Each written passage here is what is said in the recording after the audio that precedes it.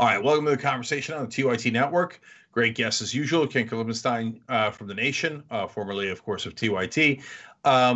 Joining us now, Ken, you got a story about how the military is dealing with different kinds of tests, COVID tests, drug tests. Tell us about what I would consider to be the insane double standard there. Yeah, folks in the Defense Department reached out to me because they were frustrated that a whole bunch of basic training folks, as well as others, were going home for their holiday leave, and when they come back, they were going to get tested. But unfortunately, they're not going to be tested for COVID. They're going to be tested for drug use, and that's not uncommon for the military to do that. But that contrast is really stark, and people are frustrated that it's like, wait, they have money to test, to see if we smoke pot or something, but they don't have money to give us these COVID tests. If you look at the health insurance system set up under the Defense Department, it's called TRICARE. They do cover COVID tests in certain cases, but they consider holiday leave, quote, personal travel. And so this is just, emblematic of all the problems you have with private insurance. In this case, of course, it's the Defense Department's insurance plan, but they find all these ways to, nickel and dime you and not cover certain things. And the effect of that, particularly with these basic training folks, is these are young kids that don't have a whole lot of money. And, the price of a test might be the difference between them, they're willing to take it or not. And so people were telling me all these crazy stories about ways that they were trying to get around the state regulations. So, if you got a blue state, the governor says, you've got to, either come in testing positive, not having or whatever it may be. I was told that there are people in the military that are coaching them on how to land in a state adjacent to it on the airport so that they don't have to, meet some of these requirements and then enter the state through a, bordering state. All these crazy games to get around the fact that the Defense Department is not willing to, just pony up and pay for what, I think they probably reasonably should. Okay, there's a lot of components to that. There's drug testing, COVID testing, funding. So I'm going to start with drug testing. They're still doing that. So, I get it that if you're going to go into battle, they got to make sure you're not on meth. Although, if you've ever watched a movie about Vietnam, they appeared to all be high. Like, they would smoke pot every night. And if you're about to get your head blown off the next day, or at least risk that, I don't think I'd stop them from smoking pot. But in the modern world, I believe that marijuana stays in your system for 40 days. So does that mean even when they go on breaks, they can't ever smoke pot, even if it's legal in their state? Yeah, if you look at the article, I was given a memo about what the testing would be like. It was extremely strict. I mean, these are, these urinalysis, they're going to look at it, and they had, it was really like they were going to test 100% of people on it. And then the frustration wasn't so much with that they were doing that, because apparently troops are pretty used to that kind of, strictness of the military.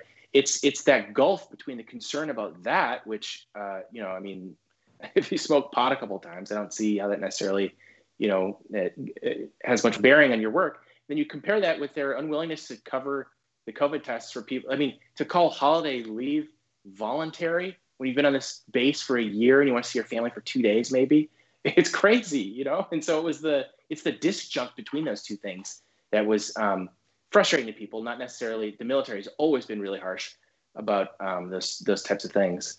But and it was a surprise to me, because I was thinking the military is, this is this great, public healthcare option that we have for these folks. That, this is what we want. And then you look at it, and it's certainly, good in a lot of ways, but there are a lot of deficiencies and a lot of similarities between it and the way that these, private health insurance companies are run, in terms of having a lot of fine print and looking like they're covering things. And on second blush, you realize, actually there are carve outs for ways that they might not. Yeah. So first, I'm going to get past it. I'm going to go to COVID, but it's the equivalent of having a beer. It's insane that you ask people to risk their lives and say, but no, you're not allowed to relax for a second when you're on a break for a couple of days. Yeah, you're allowed to have a Coors Light, but you're not allowed to have a joint. It's absurd. But let's go to COVID. Ken, when the disease first broke out, there was a lot of talk about how, hey, don't worry, everybody's going to be covered for free. Now, here we are, and it turns out not exactly. And these troops don't make a lot of money. I mean, a lot of folks don't realize $740 billion defense bill, almost none of it goes to the troops. the incoming service members make about $19,000 a year. So how on God's green earth are they supposed to afford COVID tests? Yeah, they end up not, and it doesn't just hurt them; it hurts the general public too. And that's why some of these folks reach out to me, was because they're worried about a sort of pandemic bomb going off, so to speak, in terms of all these soldiers going back home and then coming back at once, going through an airport, which I assume is not a great place to be, and then coming back. And my understanding is that they're kind of incentivized not to get tested. So if you look at on paper, the military says, if you're showing symptoms, you have to tell us. And then kind of off the books, they're kind of like, nudging them and saying, yeah, but you don't really want to worry too much about it. It'll be fine.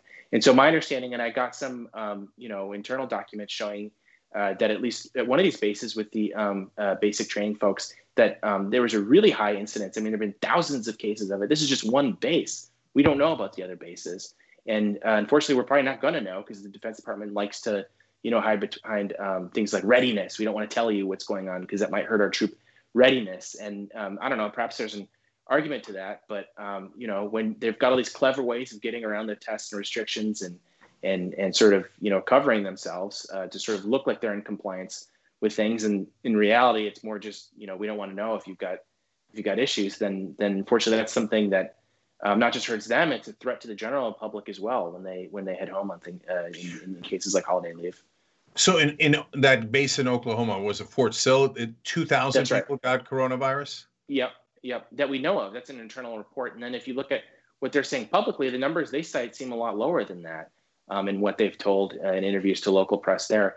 And, I would make a heuristic assumption that maybe that's something that's happening with other bases too. But yeah, in the case of Sill, thousands of cases, multiple people have died. I believe that a teenage girl died who was related to a child of one of the people on the base. So this is a serious thing, and a lot of folks inside, at least at the rank and file level, they are not happy with how this is being handled, even if the commanders are sort of being told what to do. Look, Republicans and corporate Democrats always talk a big game about support the troops. That's why we give a gazillion dollars to the defense contractors who coincidentally gave me a lot of money for my campaigns, but they actually don't give a damn about the troops. Folks forget they're inside barracks. So if you're living together inside a barrack, that's one of the worst situations you could have for coronavirus. The only thing worse is a sub.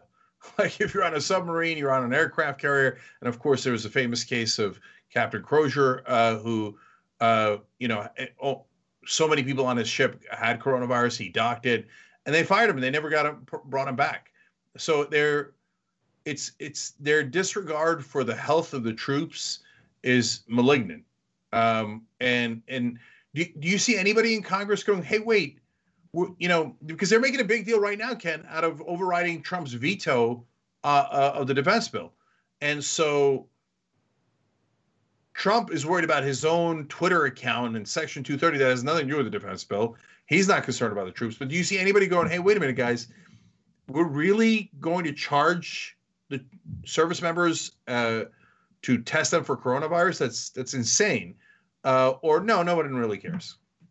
No, the story, I mean, the response from the general public seemed, concerned. People seemed receptive. They were like, this is crazy, but I haven't seen anything from Congress in response to that. And not just that, I mean, you point out there's a bipartisan consensus when it comes to defense spending. If you look at, the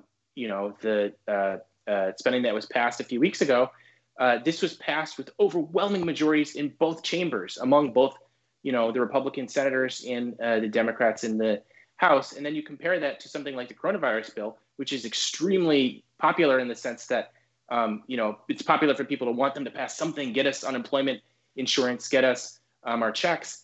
And then where's the urgency on that? It's completely different. I mean, it's a huge battle for that. On the other hand, I have a friend inside Northrop Grumman, a big defense contractor, and he sent me an internal memo showing how they were lobbying the government and kind of gaming things so that defense contractors end up getting priority status in receiving these coronavirus tests.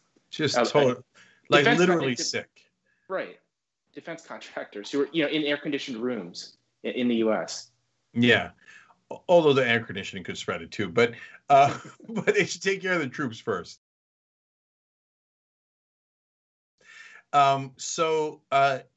Now today Biden came out and said the Defense Department is not really cooperating with him on the transition.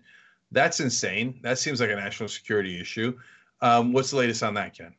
Yeah, that's one of the big untold stories of the last not just the last 4 years, but going back to Bush or maybe before that, is the extent to which Congress has been systematically weakened and the executive has become more and more powerful to the point that the White House doesn't brief Congress. I know a lot of congressional staffers, particularly in the Homeland Security and Intelligence committees, and I talked to them about some of these things. They're like, we don't even get read into basic stuff that they are statutorily obligated to do so.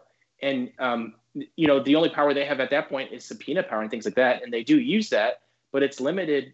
I'm sort of sympathetic to Congress. The tools that they have at hand are limited.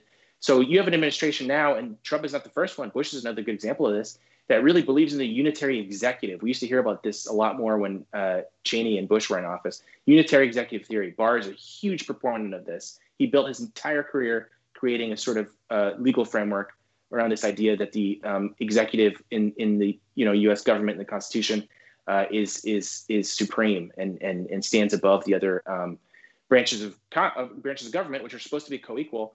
And so this is a good example of that. Of course, Biden is going to be in the executive, but he's not really yet. He's president-elect. He's not getting read into routine briefings to the point that you have pretty centrist, some cases even conservatives who maybe don't like Trump, but they're hardly leftist by any means, saying this is a legitimate national security issue that because of Trump's pettiness or whatever the reason is that they're not reading him into these things. We have an incoming administration that's flying blind and isn't going to know, as they come into the Oval Office, what the heck is going on. I mean, it's crazy. And again, we've seen this with Bush, but it's this is a whole nother level now. So Ken, do you know what's happening there? I mean, like I can see why some portions of the executive branch would still listen to Trump. But the Defense Department, I mean, they're supposed to be serious people. And we have our disagreements with them as progressives. But is it like the Tatas of the world, these lunatics that are inside the Defense Department that's blocking Biden from getting the information?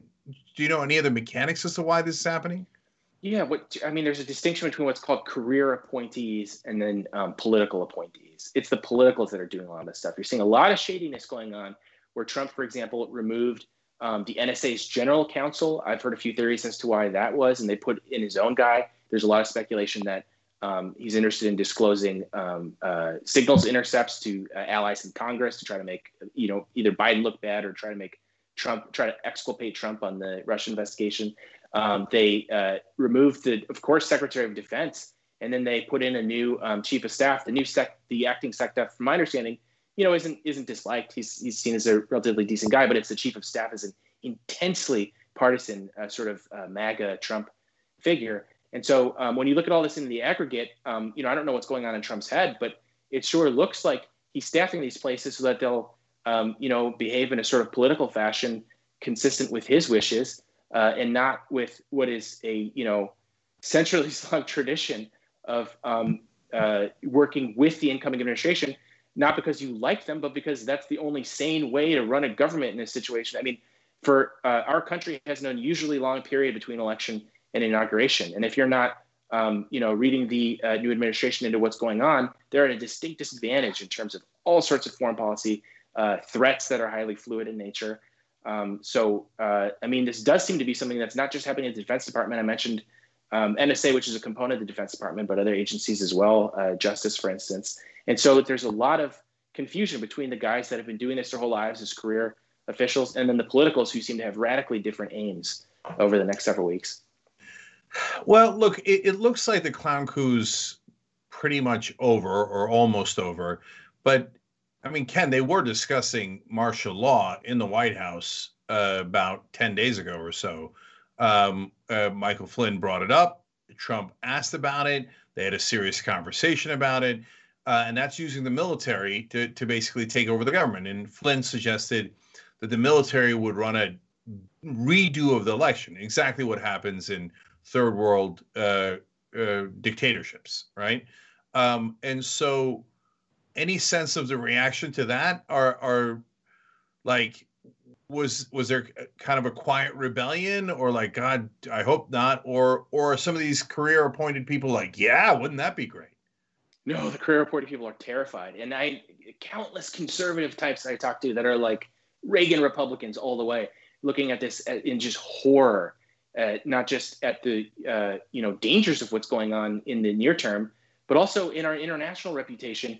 I mean, as you said, we're going to be seen as a tin pot dictatorship because this is a characteristic of a tin pot dictatorship. It's not even sort of an analogy, like it's, so you mentioned Flynn. There's a lot of laughter about this kind of stuff, and there are comic elements. But this guy was the national security advisor. This guy has a very prominent role. He has a leadership role in the National Security Council. This is an extremely high level, and not just under Trump. I mean, you can laugh at that he's a Trump guy, but he was the defense chief under Obama as well. This was an extraordinarily prominent figure that was getting all sorts of rave reviews in the news media prior to the Trump administration. So, we can laugh at him now and the things that he says now, but he was someone that was taken seriously, solidly within the mainstream of Democratic circles until fairly recently. So I think all this stuff is something that, I'm not going to lie, it is at times hard not to laugh at, but it's also something that's quite serious. And, this is not Roger Stone. This is not some sort of, entertainment kind of figure. Like he's had very high access to, top secret information, ran had a big hand in special forces operations, things like that. I mean, this is if someone knows how to do a coup, I'm not saying that they're going to succeed in doing this. This is the kind of guy that would know how to do it. Yeah, I mean, look, I think it's scary overall that there are high-level military folks who are this nuts. I mean, Flynn is totally deranged in every way. Tata is one of the top officials in the Defense Department now, and he's a full-blown lunatic. He should be locked up in an asylum. He thinks Obama was a Manchurian candidate for Hamas. It's cuckoo for Cocoa Puffs. And so, I mean, we're only a couple of people away from being a tin pot dictatorship. If a couple of generals said, if Mark Milley and a couple of other generals were as crazy as Flynn and Tata, yeah, it's all of a sudden the country's over. Yeah, that's the danger of running these acting chiefs that don't get Senate confirmation. I mean, you and I can criticize the Republican Senate all day and be right in doing so, in my opinion. But at least having that level of oversight of who they're putting in is something. I mean, maybe it's gossamer thin, but at least that's some layer of insulation from just the White House being able to do whatever they want. But it goes back to what I was saying before. That is not consistent with unitary executive. This is the culmination of decades of hard work and sort of legal constructions to try to make it so that the president doesn't have to answer anyone, including his own Senate, when it's controlled by his own party. I mean, how many of these guys are appointed? I mean, we have an acting Defense Department secretary. I mean, these are extremely high-level positions to have guys that haven't even passed muster with the president's own party, and that's another extremely concerning, I think, indication of the drift away from any sort of checks and balances on the White House. Yeah. So now Trump's continues to be at war with what he calls the Justice Department. He puts it in scare quotes. He did that in a tweet just the other day. So I'm curious, how pissed are people inside the Justice Department? Are they still mainly Republicans? So they're like, oh, yeah, he's attacking us, but it's all fun and games and yay, MAGA. Or are they like, I mean, what in the world is going on here? I mean, I thought we were for law and order, and this guy's hates law and order. Yeah, it reminds me a lot of the senior level military people that I talk to. These Justice Department folks are not liberals necessarily by any stretch, and they're expressing shock and horror because this is an institution that, again, we can criticize its failings and imperfections all day, and I have plenty of those criticisms, but they at least have the presumption of neutrality. And many of the folks that go in there, they seem pretty sincere about that. They fail at it, and there are people like Barr that do what they do, but by and large, I find at least they think that what they're doing is they're trying to be neutral. If you look at something like the Department of Homeland Security, by comparison, let's compare their field agents with the Justice Department's agents. So you compare an FBI agent to a Border Patrol agent or an ICE agent. worlds of difference in terms of what they perceive their role in the society to be. What the FBI tends to view their role as doing what is consistent with the Justice Department and the Constitution, and they really, just culturally talking to them, they pride themselves on not being political. It's the reverse in the Department of Homeland Security, who Trump tapped to do all sorts of crazy things that the Justice Department, for all its failings, wasn't willing to pursue it with quite the tenacity that Homeland Security has. So yeah, you're seeing a lot of horror within justice, because just culturally, again, like I'm the last person to say, oh, this august institution that is above the fray and everything. Clearly, they've done bad things and behaved in political ways in the past. But there's at least the expectation that they are not supposed to do that, and that doesn't exist with Homeland Security quite as much. So yeah, what I'm seeing is a lot of people raising the red flags. I think it's kind of the point where, like you said, it's the clown coup, where it's kind of like they've heaved a sigh of relief and they're just waiting for the guy to come in. But a lot of consternation and anger, because this is hurting them just as much as it's hurting the country. I mean, their credibility is shot when you have people like Barr and Trump using them to do and say what he wants them to do. Ken, we got about a minute left. What was the reaction of the Justice Department to the pardons? Outrage. They're so angry about it. And it's unclear, at least from the reporting. I've asked around. It's been hard for me to find out why Barr left. I think that is a big question. Why did he leave 3 weeks prior to Trump leaving? This guy is like the apotheosis of a loyal party guy, that's going to do what the president says, going all the way back to George H.W. Bush. As I said, he's a unitary executive guy.